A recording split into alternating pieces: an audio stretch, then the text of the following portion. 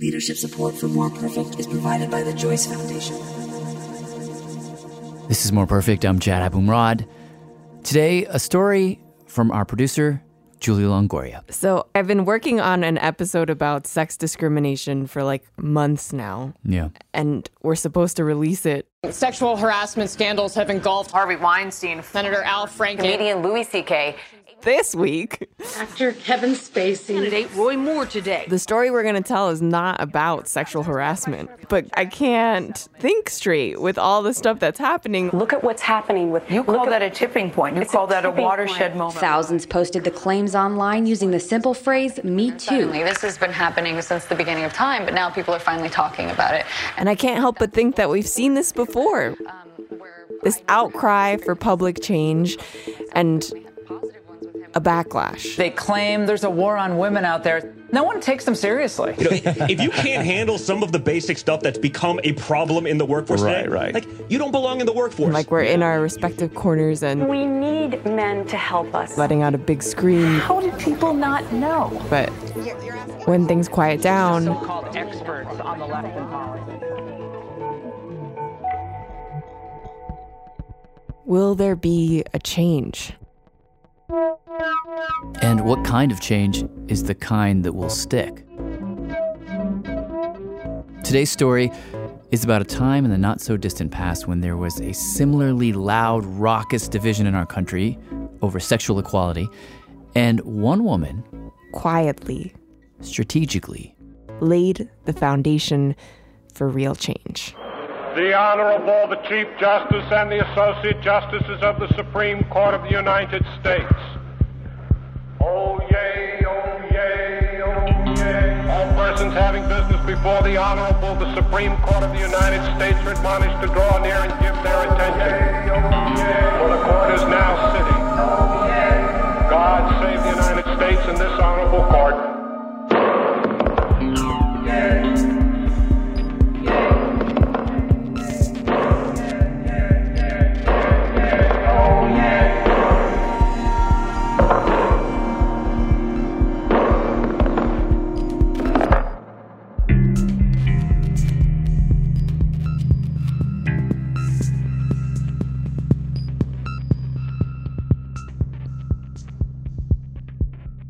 Here we are. I'm going to ask you an utterly false question, which is, where would you like to start? As if we haven't been doing this for so damn long. Okay, so let me outline the basic dilemma that's at the heart of the story here. All right. And I'm going to put it to you as a question. Bring it. If you were to do a Control F in the Constitution, like how many times do you think the word sex comes up? Oh. That's interesting. 6? I'm guessing. What was the answer? It's one time in the 19th Amendment, which grants people the right to vote based on sex. Really? Yes. That's the only time? That's the only time, which is crazy because we Was already there like a have... is there a sex word that's not sex, like gender or something? No, nothing. Is there like ladies in the Constitution? Women? No. Really? Okay, constitutionally, women have a problem, which is that basically we're not in the Constitution, except like in this one little spot. So when it comes to discriminating against women, some people have argued that there's nothing in the Constitution that says you can't do it. Certainly, the Constitution does not require sexual discrimination on the basis of sex.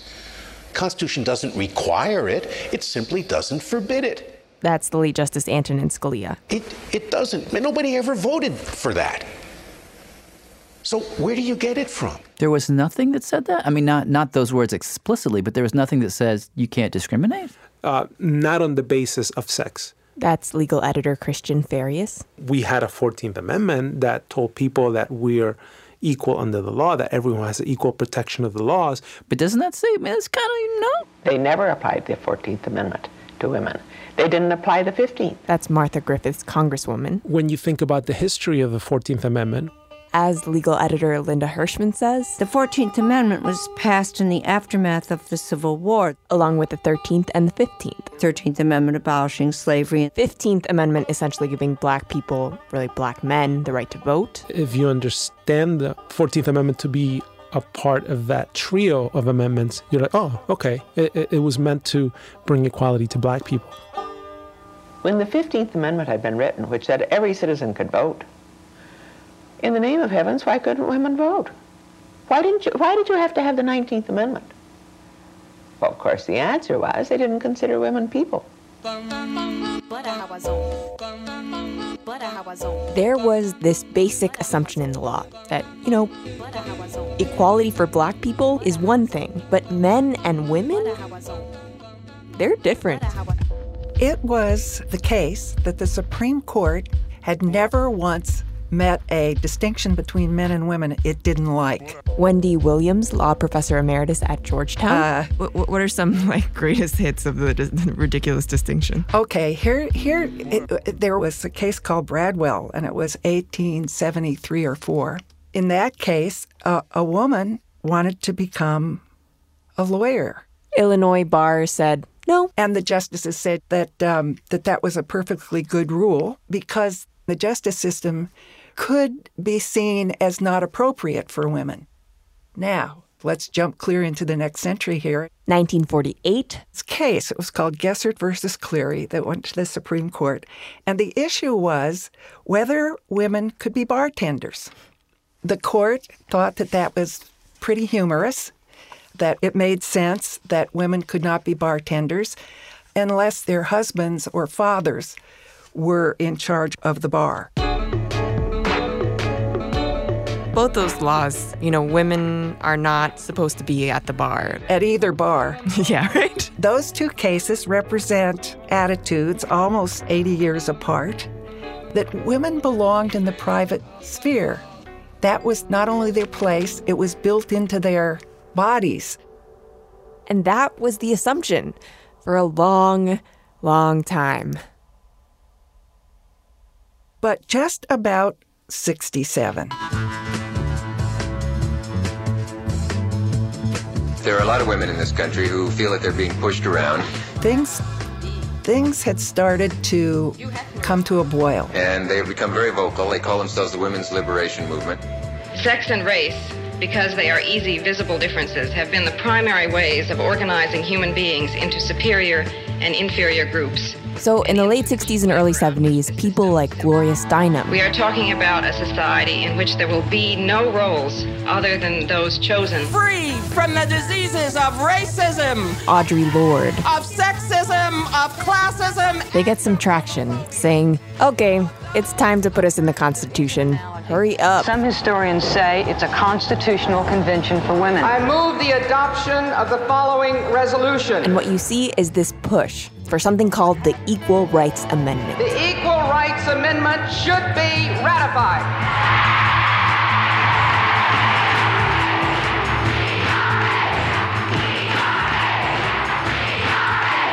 What are your hopes for it? Do you think it will be ratified this year? It will be ratified early next year. I'm quite sure of that. In 1975, it will be ratified.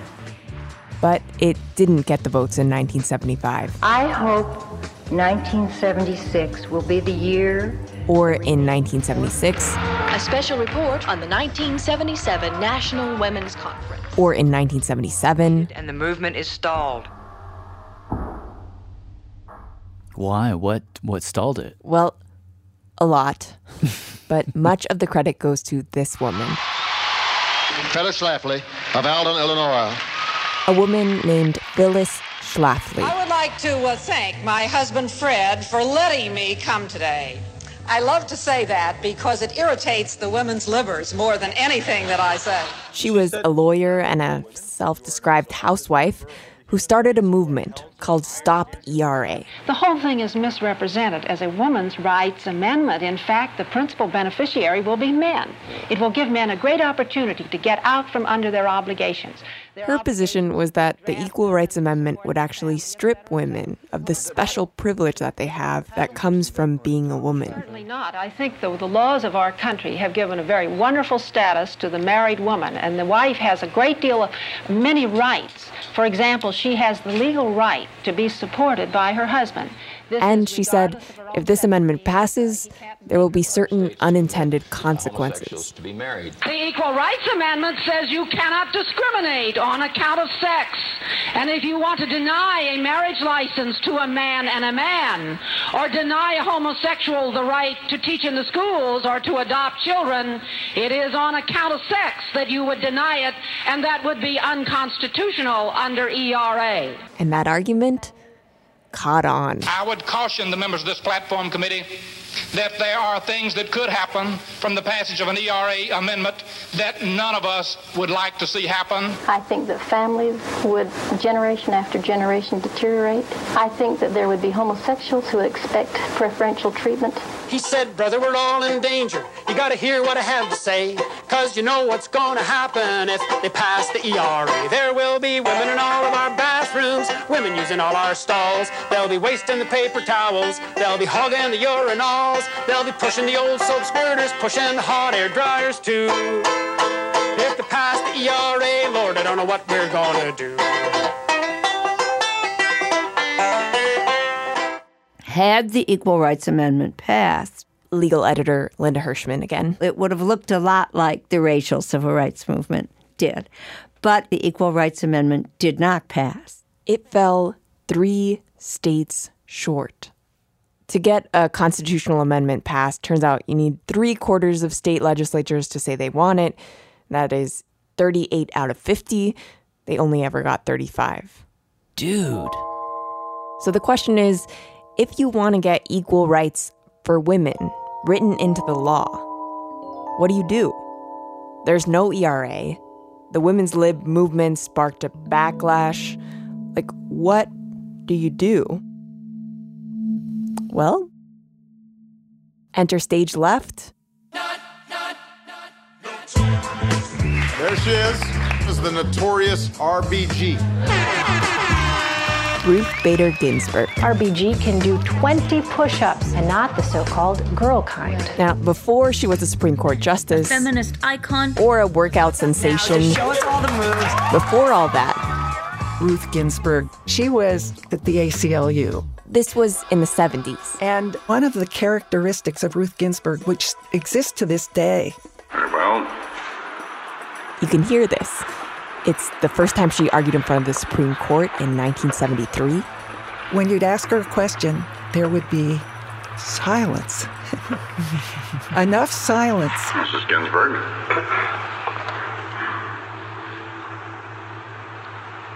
To make a person nervous and start trying to help her answer the question. Ginsburg. You had to wait.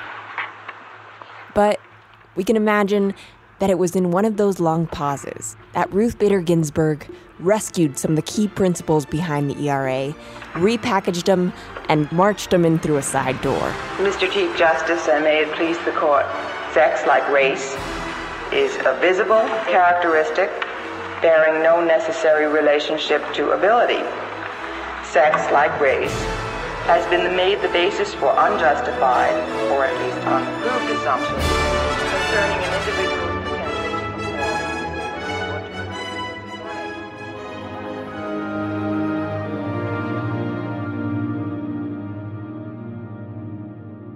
Wait, so back it up a second. What exactly did RBG do? So let me walk you through it now, because Okay. it's beautiful.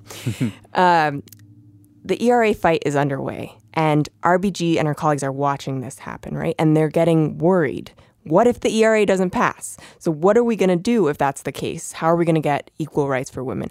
So they decided, okay, as an alternate approach, let's go back to the 14th Amendment. The 14th Amendment's immediate objective was to provide national protection for the newly freed slaves. Which, as we said, was designed from the beginning to be only about race. But its sweeping provisions suggest broader objectives. The states were prevented from depriving any person equal protection of the laws. Well, it says the word person, so that should include women. Yeah. If they could just get the courts to see it that way, then by default almost, we would have a sort of ERA. And accordingly, The task was showing that the racially inflected 14th Amendment applied to sex. So what about the law is she trying to change? What does she want the court to say? She wants the court to say that sex would be treated just like race. And here's why that's so important. When the court sees racial discrimination happening, under the 14th Amendment, it takes a really hard line. It looks at it really, really closely, or at least it's supposed to. Whereas other kinds of discrimination, not so much. Because actually, some discrimination is necessary. The law discriminates. It has to. It discriminates between 18-year-olds and 17-year-olds, between criminals and non-criminals. There would be chaos otherwise, right? But the courts decided that race is going to be a big red flag. They're going to ask governments, legislatures, presidents to have a compelling reason. A compelling state interest. To do race discrimination. Otherwise, it's going to be unconstitutional. You with me so far? Yes. To discriminate based on race, you need to pass a really super hard test. By the way, the legal name for this test, oh, God. Strict scrutiny. Ugh. I know, they should have called it like, we mean business or something like that. But anyway, the point was that like they took it seriously, which, you know, back in the day, they weren't doing with sex discrimination at all. Because when legislatures would come up with these laws, like this women can't be bartenders law, the Supreme Court would be like, you know, you guys probably have a good reason for that. It doesn't have to be the reason. It can just be a reason. It doesn't have to be very good. It doesn't have to be good. They could maybe even make it up on the fly. It just has to be a reason for upholding this law. Like in the case of the bartenders law, bars are dangerous. Women need more protection. And courts would be like, okay, sure. So RBG needed a way to convince the court to be as intense about sex discrimination as they were about race discrimination. But how do you convince an audience of men who are used to discriminating on the basis of sex, who've been doing it for years? How do you convince them that discrimination is a bad thing? I think people who want to keep women down would like nothing better than to women go off in a corner and speak only to women. Nothing would happen. This is her giving a recent talk about her 1970s strategy. You need to persuade men that this is right for society. Part 1 of her strategy, choose your words carefully. I had a secretary at Columbia who said, I'm typing these things for you and jumping out all over the pages, sex. Don't you know that the audience you are addressing, the first association of those men with the word sex is not what you're talking about. So why don't you use a grammar book term? Use gender. Because, you know, the word sex has a charge to it. Gender is cooler. And part 2 of her strategy, choose your cases carefully. This is all happening in the 70s, when RBG is the head of the ACLU Women's Rights Project, so she's deciding which kinds of cases the ACLU is going to support as they make their way to an all-male Supreme Court. And her strategy was, if we live in a man's world right now, we need to find cases that 9 men at this moment can handle. So, for example, early on in her tenure at the Women's Rights Project, the other lefty lawyers are suggesting that the women's movement needs to take up the cause of lesbian rights. And she says, not yet. And I think go slow is the right approach. She said, first, we need to go after that small and insidious idea that the Supreme Court had been keeping alive for years. So the laws of our country have given a very wonderful status to the married woman. And that Phyllis Schlafly idea that discrimination is actually good for women. Gender classifications were always rationalized as favors to women. And so RBG decided not just to bring cases where women were the victims of discrimination. Okay. My name is Curtis Craig. She brought cases where men were the victims. Who were you as an 18-year-old? That's a great question. I was like any 18-year-old young man, invincible, thought I was quite the ladies' man. You name it. I mean, He made it into Lambda Chi Alpha at Oklahoma State, and he was living at the frat house. Our fraternity was primarily made up of wrestlers. So it was when you went down the hall, you were about to be taken down at any moment. You'd be thrown into the wall and you'd leave a body print. What do you mean? Like an indentation literally in the wall, or like dirt from, oh my God. Yeah, it was amazing. There was a lot of partying going on.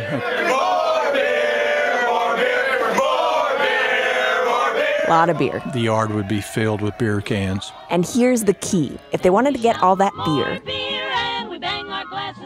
they had to enlist the help of the ladies. Yeah, I mean... the sorority sisters. Yes, you would have a female buy you beer, and you'd go out and party. They need the women to buy the beer? Yep. Why? Because in Oklahoma State at the time... Oklahoma had a very silly law. Girls could buy beer at age 18, but the boys had to wait until 21. There was something about the level of maturity, I guess, for women versus men at that time. The basic principle was that boys got into more car accidents, so they should be trusted with less beer. Huh. And did that make you angry? Oh, absolutely. Well, it was extremely unfair. Yeah, I would say it made, I think, most men angry at the time. And a Supreme Court case was born. So the thirsty boys at fraternity brought this case. So the RBG gets involved in this beer case? Yes. But this is a situation where women have rights men don't have. Why would she want to argue this case? I would imagine she'd want the opposite. Well, this is where her strategy is kind of like a Trojan horse. If you look at this case, right, on the outside, it looks like a case about men being discriminated against. Yeah. But if you think about it, beneath that discrimination is actually this kind of unspoken idea about women. So go with me on this, right? If men are irresponsible, they can't handle beer, then women... Girls are more responsible and well-behaved. More delicate. They could be trusted with something like beer because they won't abuse it, you know? So with that line of thinking, it's not long before you're trying to protect women, protect them from, scary places like bars or courtrooms or political office. Using this case, RBG is able to walk into the court this discrimination about men, but also the discrimination against women that's attached to it or inside of it. Wow, that's clever. We're just getting started.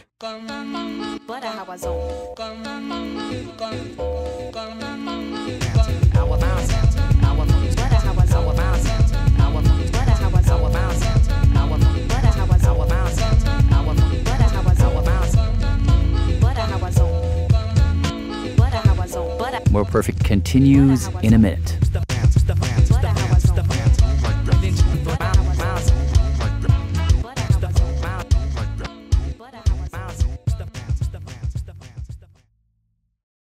More Perfect is supported by NetSuite. Okay, quick math. The less your business spends on operations, on multiple systems, on delivering your product or service, the more margin you have and the more money you keep. Obvious. But with higher expenses on materials, employees, distribution, and borrowing, everything costs more.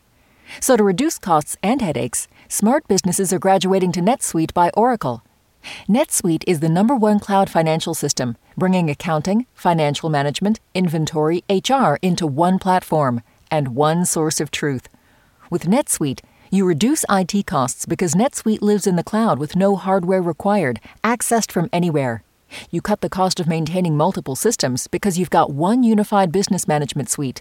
And you're improving efficiency by bringing all your major business processes into one platform, slashing manual tasks and errors. Over 37,000 companies have already made the move, so do the math. See how you'll profit with NetSuite. Backed by popular demand, NetSuite has extended its one-of-a-kind flexible financing program for a few more weeks. Head to netsuite.com/moreperfect. netsuite.com/moreperfect. I'm David Remnick, host of the New Yorker Radio Hour. There's nothing like finding a story you can really sink into that lets you tune out the noise and focus on what matters. In print or here on the podcast, The New Yorker brings you thoughtfulness and depth and even humor that you can't find anywhere else. So please join me every week for the New Yorker Radio Hour, wherever you listen to podcasts.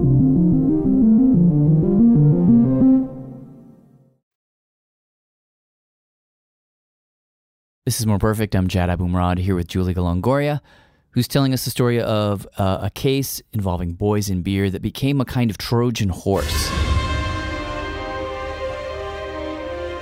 in the battle for women's rights. Now, the story of the Trojan horse, maybe you know this, it's ancient Greece. You've got Sparta fighting Troy. The Spartans want to get into the city of Troy, but it's this giant walled city, too big, they can't get in.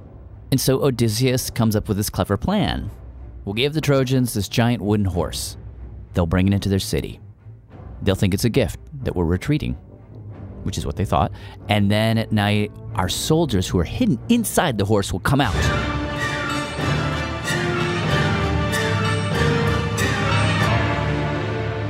And they will take the city.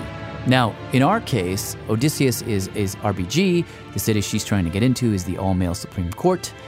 But in order for this very admittedly imperfect analogy to work, we need someone in the horse to come out, the warrior in the horse, the woman warrior. And in our case, that woman warrior, she didn't even know she was going to go into battle. Julia, you take it from here. So I got in the car and I drove a long time. This tiny little gravel road leading up to a narrow street of houses to Sparta, North Carolina. It's called Sparta? I know. Cows and horses and Trump signs. Tractor up front. No trespassing sign. And so I walk up to this house. It's this beautiful cream-colored cottage perched on top of a mountain. Wow. And I can hear Whitney Houston's Saving All My Love for You blasting. Having trouble? Hi, no, I didn't. Are you Carolyn?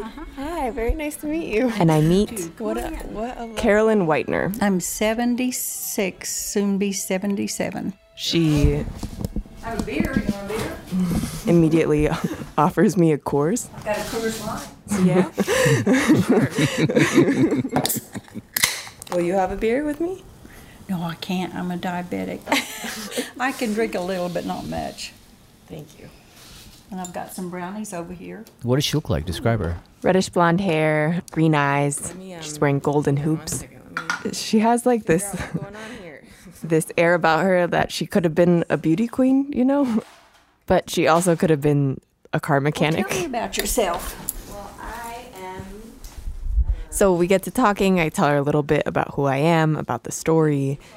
She actually told me, like, up front, she's like, I'm proud of the young women. I have a granddaughter that's I'm so proud of you. Your generation, they're finishing the fight I started. She just and I was essentially like, no. This stuff, like your story, has like a huge impact on like women like me, you know, generation. I can't imagine. But see, my name was never tied in with it.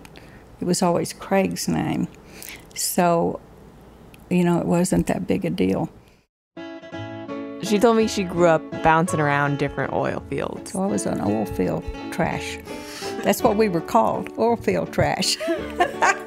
That meant Carolyn and her brother and sister split the school year between 2 or 3 schools a year. We moved a lot. She says school didn't come easily to her. But my dad, he taught all 3 of us how to weld. He was a welder. How to work on a car. She was very independent. And when she was about 13, they moved to Chickasha, Oklahoma. It happened in old Oklahoma. And that is where she met Dwayne. That was the first boy I went with. They met in high school. And they were roughly the same age, but he was 3 years ahead of her in school. And what attracted you to him? His mind. He had an excellent mind. And he was just a farm boy with no education. He never went to college. But he could have been about anything he'd have wanted to have been. What do you think attracted him to you? Like, what do you think he saw in you? I was somebody new in town.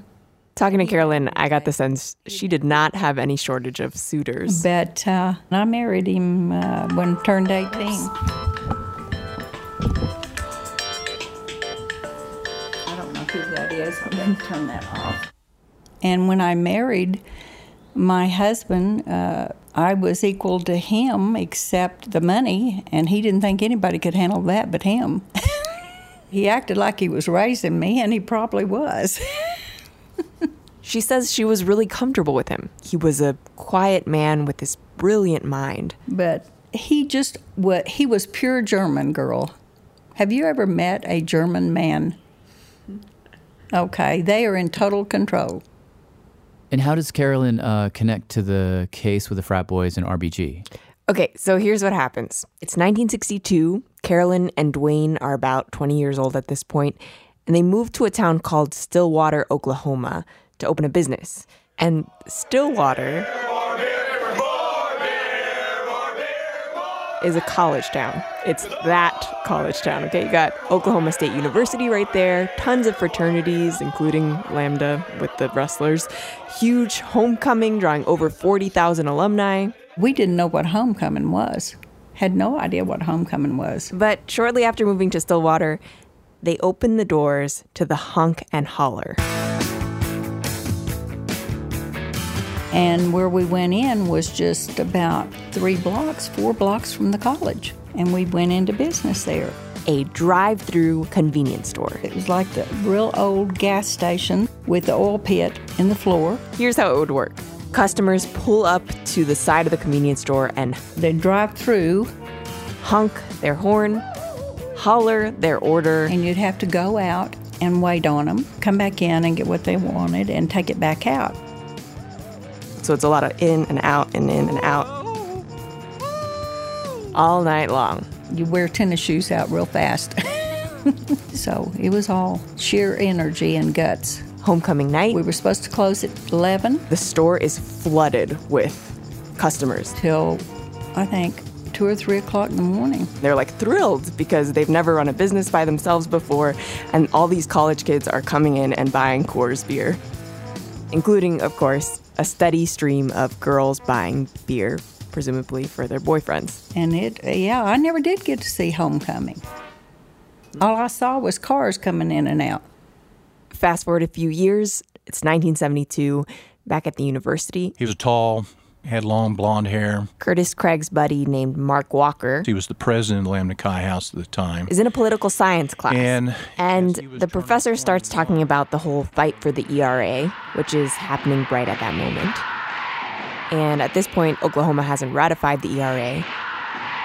And somehow the conversation turns to this beer law. Mark's like, talk about discrimination. This beer law is discrimination against us. And the professor challenged him about doing something about the beer laws if he was going to complain about them. So one day, I was behind the counter, people coming in and out. Mark Walker walks into the Honk and Holler. The young man came in to talk to me. She doesn't really have time to talk. She's running in and out. But he stood there. Waiting patiently. I bet he was in there 4 hours. And he was looking at the beer license. He looks at the license, and he notices that Carolyn's name is the one on it. Because actually, my husband lost his license after he sold beer to a young man. So he put him in my name. Anyway, at a certain point, in between all the honks and hollers, he asked me what I thought about the beer laws. And I told him.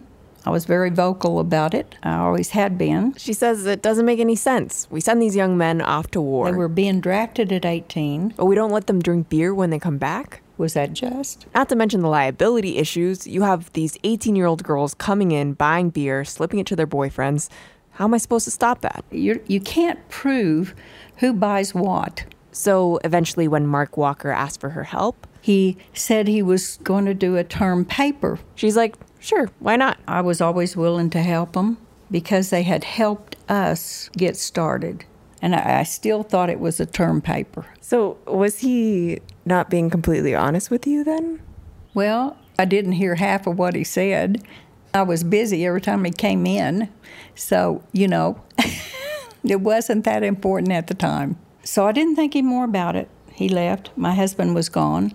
He was out of state working. And I didn't even say anything to him about it. It wasn't important.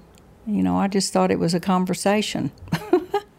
But it wasn't just a conversation, because before that meeting, Mark had gone out looking for a lawyer. That's correct. And Curtis and Mark and the other frat brothers had tried to raise some money. That was flawed. In a campus town, everybody uses their last dollar for that last beer. But they managed to find this lawyer who would do it on the cheap. All right, well, I'm just Fred Gilbert, attorney at law. No big deal. I remember him always wearing his military boots. Actually, I believe he wore them even to the Supreme Court. Fred had worked on another male discrimination case in the past, and to him, this case was pretty straightforward. Men couldn't buy beer until they were 21, but the most irresponsible and drunken woman in the state could buy it in unlimited quantities at 18. Well, that was discrimination. It was kind of more a male rights case. Well, it was. And do you remember corresponding with Ruth Bader Ginsburg? Yes, I knew Ruth Bader Ginsburg before she was on the court. Somehow, Ruth Bader Ginsburg noticed this case, and she watched as Fred made his way up the courts, losing at every level. And by this point, Ruth Bader Ginsburg was head of the Women's Rights Project at the ACLU. She'd already argued a few cases before the Supreme Court, which had inched the court slowly toward the idea that sex was like race. And she thought that this case was interesting. She gave Fred a call. You know, we have a problem in a personal relationship. It was no question. I was something of an unreconstructed male chauvinist, and she was not. Fred did not see this as a women's rights case. It was just kind of an unnecessary insult to men for no reason at all. And Ruth, looking at this case, thought, no, Fred, it's more than that. It didn't matter to her if the plaintiff was a man or a woman, because in most of those cases, the discrimination against the man was derivative of a prior and worse discrimination against the woman. Here's to the ladies, the fair and the weak. How do they do it? Where do they find all that energy, that seemingly inexhaustible store of pep and ginger? Again, Ruth was after the stereotype about women that was nestled inside the beer law, that women are more responsible and well-behaved. But in order for her to make that connection, she needed Fred to write his brief in a way that would be useful to her. So refer not just to male discrimination, but discrimination based on gender. Well, I supported her. I just never was, shall we say, a militant feminist. So, like, Ruth had her work cut out for her. At this point, she was getting sort of used to dealing with these rubes from the sticks. So, with other local lawyers that she'd worked with in the past, Ruth had been more forceful, insisting that she make the argument. But that had backfired. So she was like, okay, you argue it, right? She wrote to Fred telling him that she didn't need to be the one to present oral argument before the court. She was fine if he'd do it. But she very gently, very persistently was able to convince him to let her help him with his legal brief. But I think it was a couple of months later, because my husband was out of state every month. Meanwhile, back at the Hunk and Holler, Carolyn has no idea what's going on. No. No idea. And I got a phone call. My husband was on the phone. Well, I had salesmen in, and I had people coming in and out. And he was irate. He was furious. I couldn't figure out what was going on. She was like, case? What are you talking about? Well, he had picked up a newspaper in North Carolina in a bank, and it was on the front page of the newspaper with my name and about us suing. It looked like we sued everybody in the state of Oklahoma that was in office, all the way down to the garbage man. He's like, what did you do? How are you? We don't want to get mixed up in this. We don't want our name on this. We don't want to make a fuss. Like, This could hurt business. Like, how dare you? You know, I didn't know what had happened. I really didn't know. And eventually she figured out it must have been that kid who came in here. And now it's like at the Supreme Court? What? I was back and forth on that phone with him, trying to wait on customers. And I bet that took about 3 hours, and he would not let up. I mean, he kept calling back and calling back. He called a lawyer. He was mad. And then the last phone call, he said, I am flying back in, and he said, you pick me up. A couple nights later, she drove to the airport. Picked him up, and he was still mad. That was the longest car ride. As they drove back, she says he just lectured her the whole ride. I just listened to him. What did he say? I don't know what he said word to word. Yeah, I just know he was strong with what he said. With my husband, it was best to just be silent. I was never afraid of him, but I knew how far to push it. The time we got from the airport to the other side, it was about an hour and 20 minutes. That's a long hour and 20 minutes in the car where you can't get out. And over the course of that hour and 20 minutes, she said something in her just kind of shifted. And at a certain point, she basically turned to him and was like, no. Like, I know you want me to drop this case, but I'm going to fight this. He threatened me every which way. I didn't budge. And probably the reason why I didn't budge, because he fought me so hard on it. You know, I believed in it. But I had never stepped out like that. That's the first time I really put my foot down and didn't budge. I gave so much to him. I mean, I didn't get a salary for 25 years. I didn't ask for it. I figured we were equal. I figured I worked the same hours he did, and I figured I stood beside him, not behind him and not in front of him. October 5th, 1976, the day of oral arguments. The lawyer, Fred Gilbert. I haven't ran across very many people that I didn't care for. I didn't care for Fred. He was so pushy. Insists that Carolyn needs to come to D.C. I didn't have the money to go, and I didn't want to go. I never traveled anywhere by myself. What I recall that day... Curtis Craig came too. I was dressed up. Suit and tie. I had borrowed a dress, plastic, looked like leather. Walking up those stairs. High heels. I remember that distinctly. It was so big. Beautiful building. I felt like I was walking forever up those stairs. I was burning up. I was sweating. We'll hear arguments next in 75-628, Craig against Boren. Mr. Gilbert, you may proceed whenever you're ready.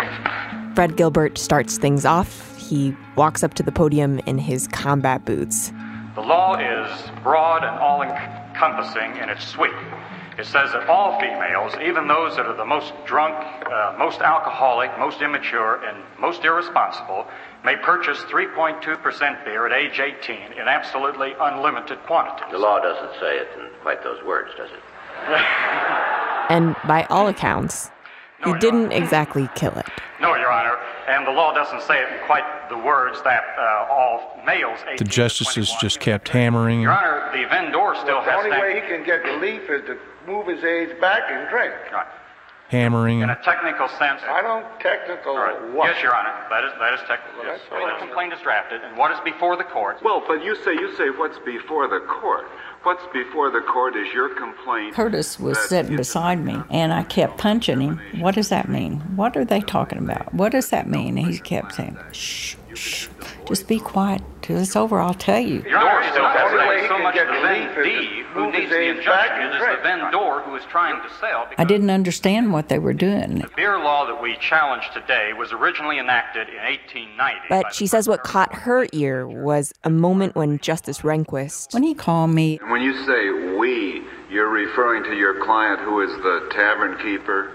A saloon keeper. Yes, Your Honor, and I tell you, when he called me that in the Supreme Court, I came so near standing up and correcting him. And I've always wondered to this day why I didn't. Well, isn't that if he technically turned... As arguments went on, Fred did at least try to do the thing that Ruth wanted him to do. Your Honor, I would say anything could be... You could pass a law saying no Negro will drive while intoxicated. Compare sex discrimination to race discrimination. Now, this relates to the public thing, but the thing is you can't discriminate, even for something like public safety, on the basis of certain criteria. Well, has the court ever held that discrimination of this sort is of the same class as discrimination on the basis of race?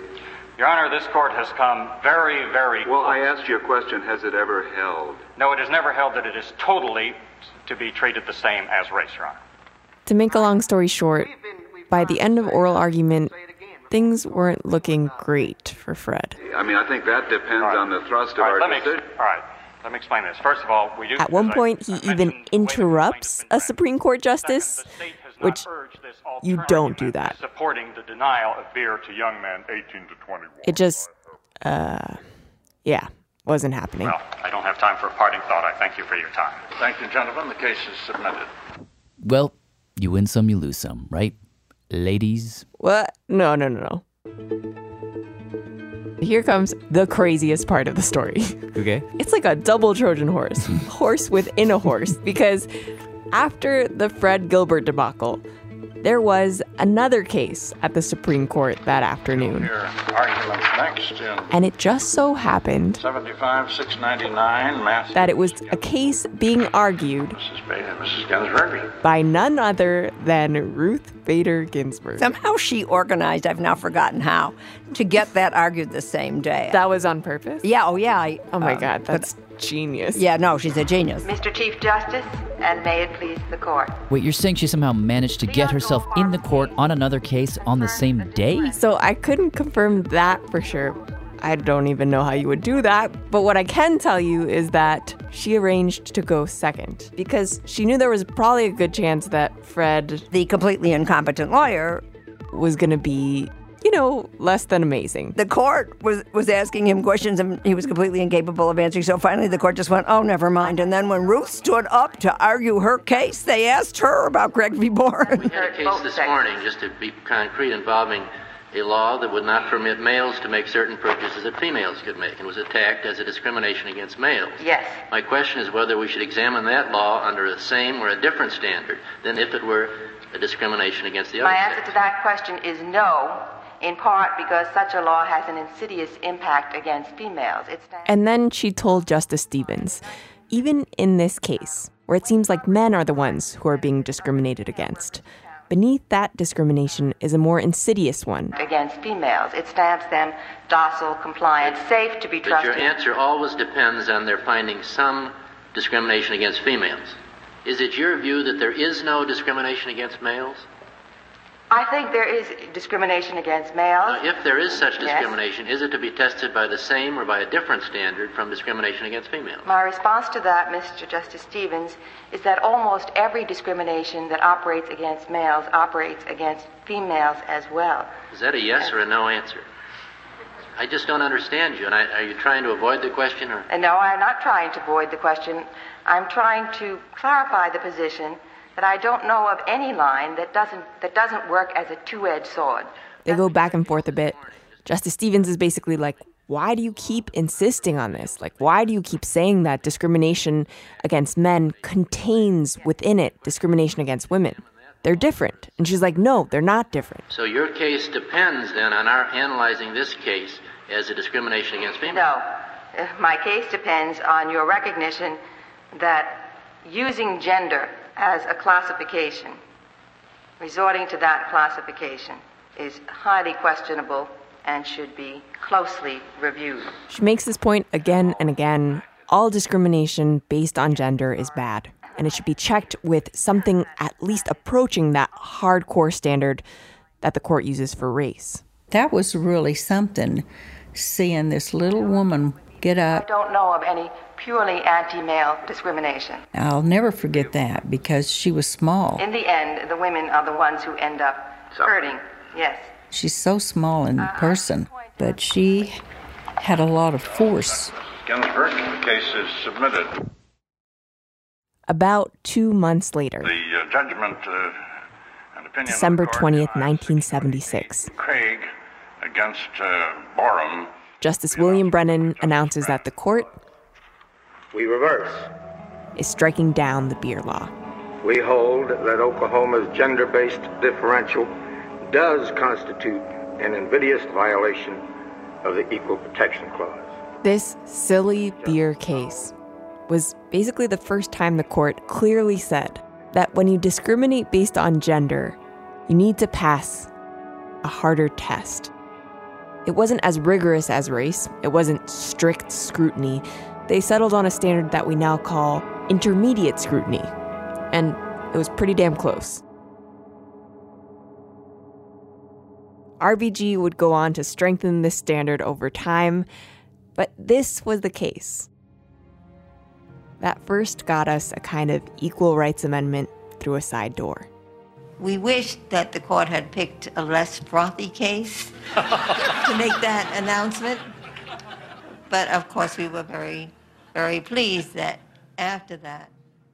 The day the decision was announced, I had just came in from work. I was at home by myself there in Stillwater. She's by herself in the kitchen. And the phone rings. And who calls? Who called? National News called to tell me that we had won. I didn't ask what we had won. I didn't ask anything. I just said, okay. She hung up. Stood there for a little bit, and then Craig called, and he wanted me to come down and celebrate with the guys there at his fraternity, yeah. She told him, no thanks. And then she hangs up the phone, and she gets one more phone call. And it was my husband. He was in North Carolina again, and he heard something about the case, but he didn't hear it all. And he said, what's going on now? And I said, we won. And he says, is it over? I said, it's over. It's totally over with. He said, good. And he hung up. I fixed me a very good drink, vodka and Coke. Sat down in the middle of the floor, and that's the way I celebrated. I drank that drink all by myself, and it was over with. It was over with. Carolyn says that for decades after this case, she didn't understand what it meant.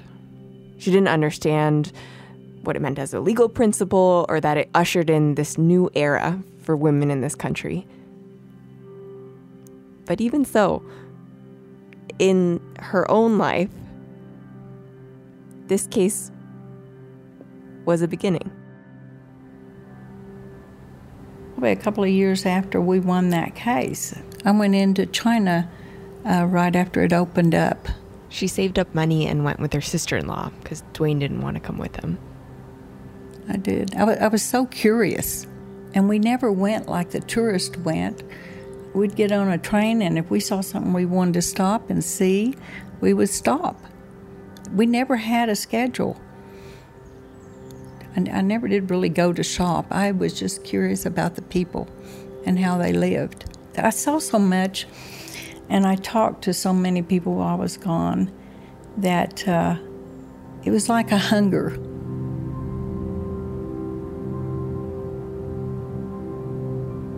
And you grow from it. And I just wanted to see things, and that just opened the doors for me.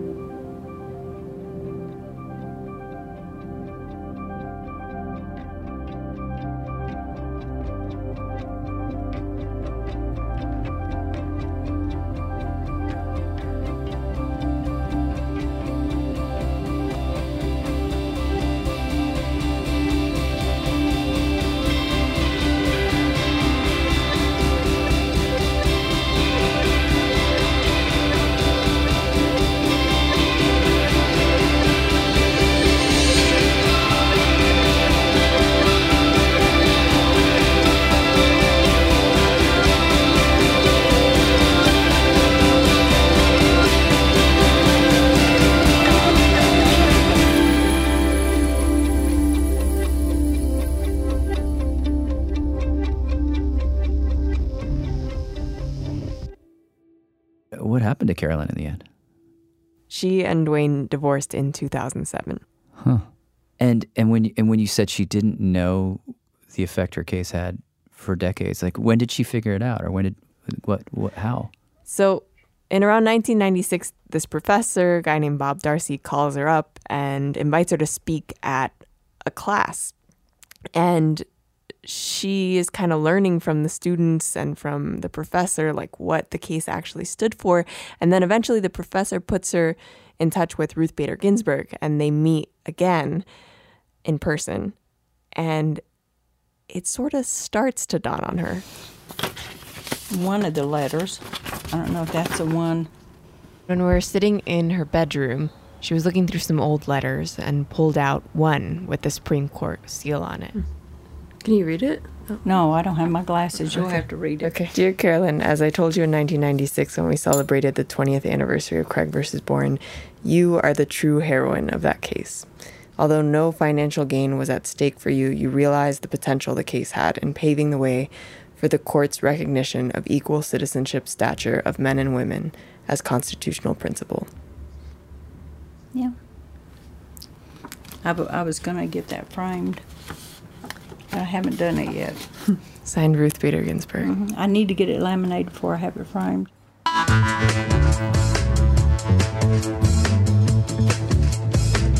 Producer Julia Longoria.